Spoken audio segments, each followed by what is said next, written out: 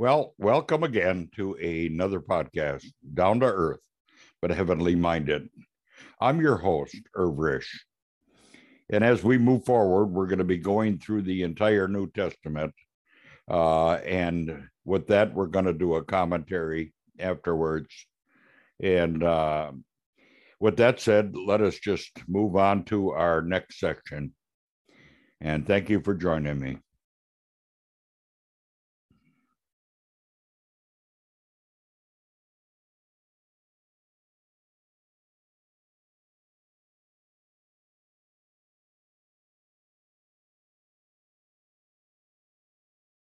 Chapter 2. And I, when I came to you, brothers, did not come proclaiming to you the testimony of God with lofty speech or wisdom. For I decided to know nothing among you except Jesus Christ and Him crucified. And I was with you in weakness and in fear and much trembling. And my speech and my message were not in plausible words of wisdom, but in demonstration of the Spirit and of power, so that your faith might not rest in the wisdom of men, but in the power of God. Yet among the mature we do impart wisdom, although it is not a wisdom of this age or of the rulers of this age, who are doomed to pass away. But we impart a secret and hidden wisdom of God, which God decreed before the ages for our glory. None of the rulers of this age understood this, for if they had, they would not have crucified the Lord of glory. But as it is written, what no eye has seen, nor ear heard, nor the heart of man imagined, what God has prepared for those who love Him.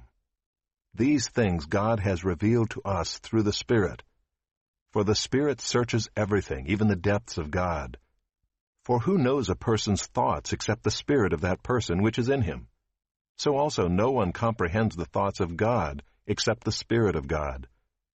Now we have received not the spirit of the world, but the Spirit who is from God, that we might understand the things freely given us by God. And we impart this in words not taught by human wisdom, but taught by the Spirit, interpreting spiritual truths to those who are spiritual. The natural person does not accept the things of the Spirit of God, for they are folly to him, and he is not able to understand them because they are spiritually discerned. The spiritual person judges all things, but is himself to be judged by no one. For who has understood the mind of the Lord so as to instruct him? But we have the mind of Christ.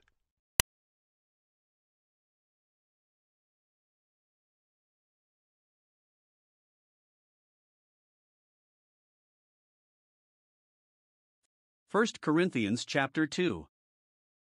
2 verse 1, the apostle now reminds the saints of his ministry among them and how he sought to glorify God and not himself. He came to them proclaiming the testimony of God, not with excellence of speech or of wisdom. He was not at all interested in showing himself off as an orator or philosopher. This shows that the apostle Paul recognized the difference between ministry that is soulish and that which is spiritual. By soulish ministry, we mean that which amuses, entertains, or generally appeals to man's emotions. Spiritual ministry, on the other hand, presents the truth of God's word in such a way as to glorify Christ and to reach the heart and conscience of the hearers. 2 verse 2, the content of Paul's message was Jesus Christ and Him crucified. Jesus Christ refers to His person, while Him crucified refers to His work. The person and work of the Lord Jesus form the substance of the Christian evangel. 2 verse 3, Paul further emphasizes that his personal demeanor was neither impressive nor attractive. He was with the Corinthians in weakness, in fear, and in much trembling. The treasure of the gospel was contained in an earthen vessel, that the excellence of the power might be of God and not of Paul. He himself was an example of how God uses weak things to confound the mighty. 2 verse 4, neither Paul's speech nor his preaching were in persuasive words of human wisdom, but in demonstration of the Spirit and of power. Some suggest that his speech refers to the material he presented and his preaching to the manner of its presentation. Others define his speech as his witness to individuals and his preaching as his messages to groups. According to the standards of this world, the apostle might never have won an oratorical contest. In spite of this, the Spirit of God used the message to produce conviction of sin and conversion to God. 2 verse 5, Paul knew that there was the utmost danger that his hearers might be interested in himself or in his own personality rather than in the living Lord. Conscious of his own inability to bless or to save, he determined that he would lead men to trust in God alone rather than in the wisdom of men. All who proclaim the gospel message or teach the word of God should make this their constant aim. 2 verse 6, first of all, the wisdom shown in the gospel is divine in its origin, verses 6, 7. We speak wisdom among those who are mature or full-grown. Yet it is not the wisdom of this age, nor would it be wisdom in the eyes of the rulers of this age. Their wisdom is a perishable thing which, like themselves, is born for one brief day. 2 verses 7, we speak the wisdom of God in a mystery. A mystery is a NT truth not previously revealed, but now made known to believers by the apostles and prophets of the early church age. This mystery is the hidden wisdom which God ordained before the ages for our glory.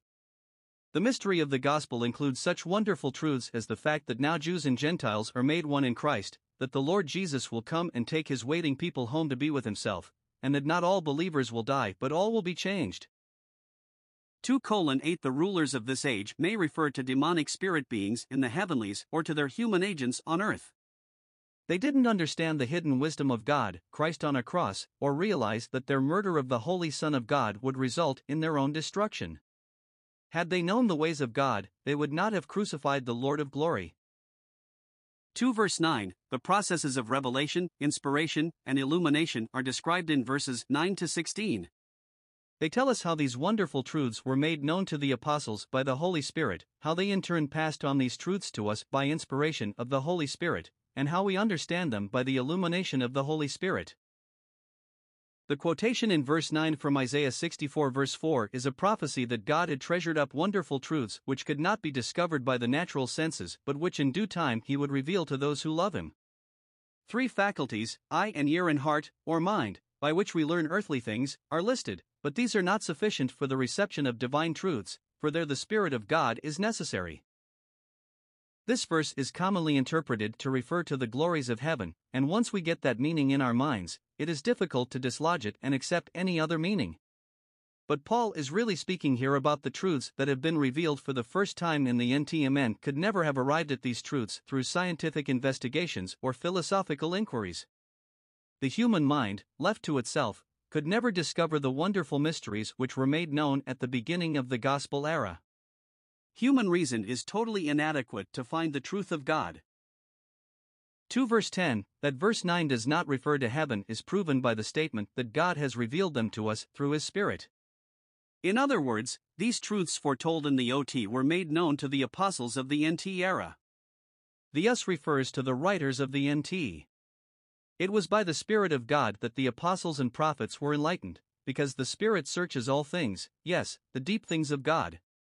In other words, the Spirit of God, one of the members of the Godhead, is infinite in wisdom and understands all the truths of God and is able to impart them to others. 2 verse 11, even in human affairs no one knows what a man is thinking but he himself. No one else can possibly find out unless the man himself chooses to make it known. Even then, in order to understand a man, a person must have the spirit of a man. An animal could not fully understand our thinking. So it is with God. The only one who can understand the things of God is the Spirit of God. 2 verse 12, the we of verse 12 refers to the writers of the NT, although it is equally true of all the Bible writers. Since the apostles and prophets had received the Holy Spirit, he was able to share with them the deep truths of God. That is what the apostle means when he says in this verse, now we have received, not the spirit of the world, but the Spirit who is from God, that we might know the things that have been freely given to us by God.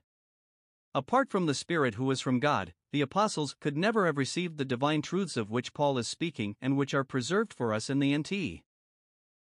2 verse 13 having described the process of revelation by which the writers of sacred scripture receive truth from God, Paul now goes on to describe the process of inspiration, by which that truth was communicated to us. Verse 13 is one of the strongest passages in the Word of God on the subject of verbal inspiration.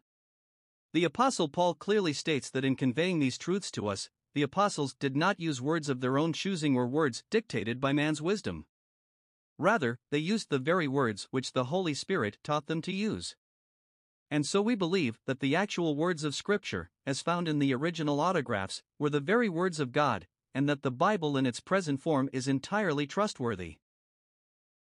A howl of objection arises at this point, since to some people what we have said implies mechanical dictation, as if God did not allow the writers to use their own style. Yet we know that Paul's writing style is quite different from Luke's, for example. How, then, can we reconcile verbal inspiration with the obvious individual style of the writers? In some way which we do not understand, God gave the very words of Scripture, and yet He clothed those words with the individual style of the writers, letting their human personality be part of His perfect word. The expression comparing spiritual things with spiritual can be explained in several ways. It may mean 1. Teaching spiritual truths with Spirit-given words, 2. Communicating spiritual truths to spiritual men, or 3. Comparing spiritual truths in one section of the Bible with those in another. We believe that the first explanation fits the context best. Paul is saying that the process of inspiration involves the conveying of divine truth with words that are especially chosen for that purpose by the Holy Spirit. Thus we could paraphrase, presenting spiritual truths in spiritual words. It is sometimes objected that this passage cannot refer to inspiration because Paul says we speak, not we write. But it is not uncommon to find the verb to speak used of inspired writings, example, John 12 verses 38 and 41, Acts 28 verse 25, 2 Peter 1 verse 21. 2 verse 14, not only is the gospel divine in its revelation and divine in its inspiration, but now we learn that it can only be received by the power of the Spirit of God. Unaided, the natural man does not receive the things of the Spirit of God. They are foolishness to him. He cannot possibly understand them because they can only be spiritually understood. The colorful Vance Havner advises. The wise Christian wastes no time trying to explain God's program to unregenerate men, it would be casting pearls before swine. He might as well try to describe a sunset to a blind man or discuss nuclear physics with a monument in the city park. The natural man cannot receive such things. One might as well try to catch sunbeams with a fishhook as to lay hold of God's revelation unassisted by the Holy Spirit. Unless one is born of the Spirit and taught by Him, all this is utterly foreign to him. Being a PhD does not help, for in this realm it could mean phenomenal dud. 2 verse 15, on the other hand, the man who is illuminated by the Spirit of God can discern these wonderful truths even though he himself cannot be rightly judged by the unconverted.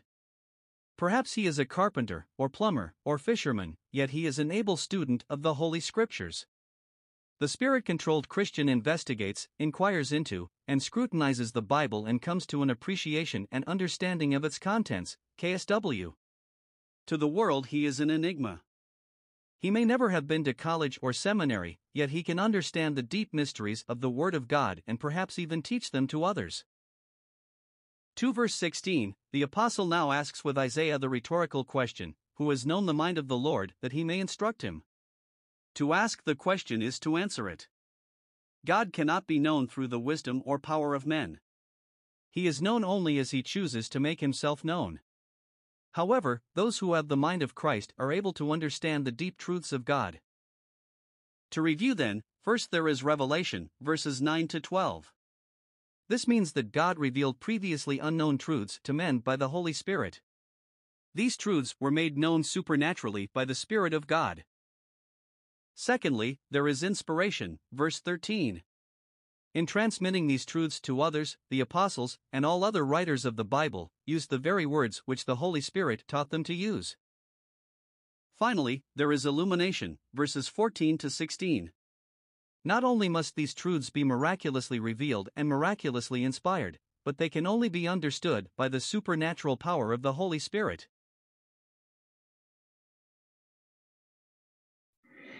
Well, this ends another one of our podcasts.